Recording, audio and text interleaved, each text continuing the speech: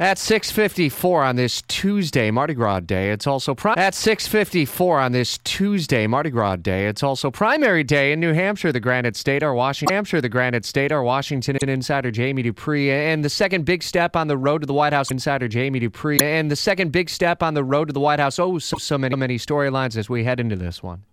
It really is, Rich. For one, again, we need storylines as we head into this one. It really is, Rich. For one, again, we need a warning about following the poll numbers. What was it, a week ago when I was in Iowa?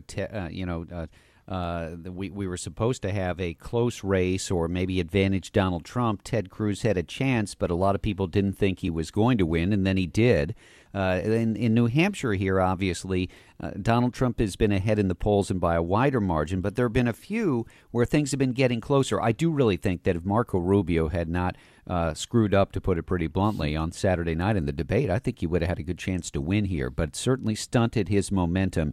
You could sense that yesterday, and you could see it in some of the polls. It is theoretically possible for Rubio to finish second, for John Kasich, for maybe Jeb Bush. There were some poll numbers that had him really running up last night, so we'll have to see what happens tonight. How possible is it that Trump doesn't win, given all the polls have been so consistent? Look, 8 years ago right now, we would have had this discussion. Rich, it looks like the polls show that Barack Obama is going to beat Hillary Clinton, and that should just about end this race for the White House on the Democratic side. It didn't happen.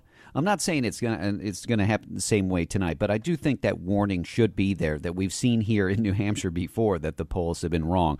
All signs do, I think, though, as I look at it, my gut tells me that Hillary Clinton does not have the same magic here that she had 8 years ago, and that she is struggling, and that it's only a question of how much she loses by. But then again, there was a daily poll last night that came out that showed her within 9 and really closing on Sanders. Turnout looking pretty good, pretty strong, and weather, I think it'll be very good. Weather, we had snow yesterday. I was stuck for an hour and 45 minutes behind the snowplows getting back to my hotel last night, going at 15 miles an hour on the interstate. That was fun. That was a good time. It's a good thing I bought a pizza before I left.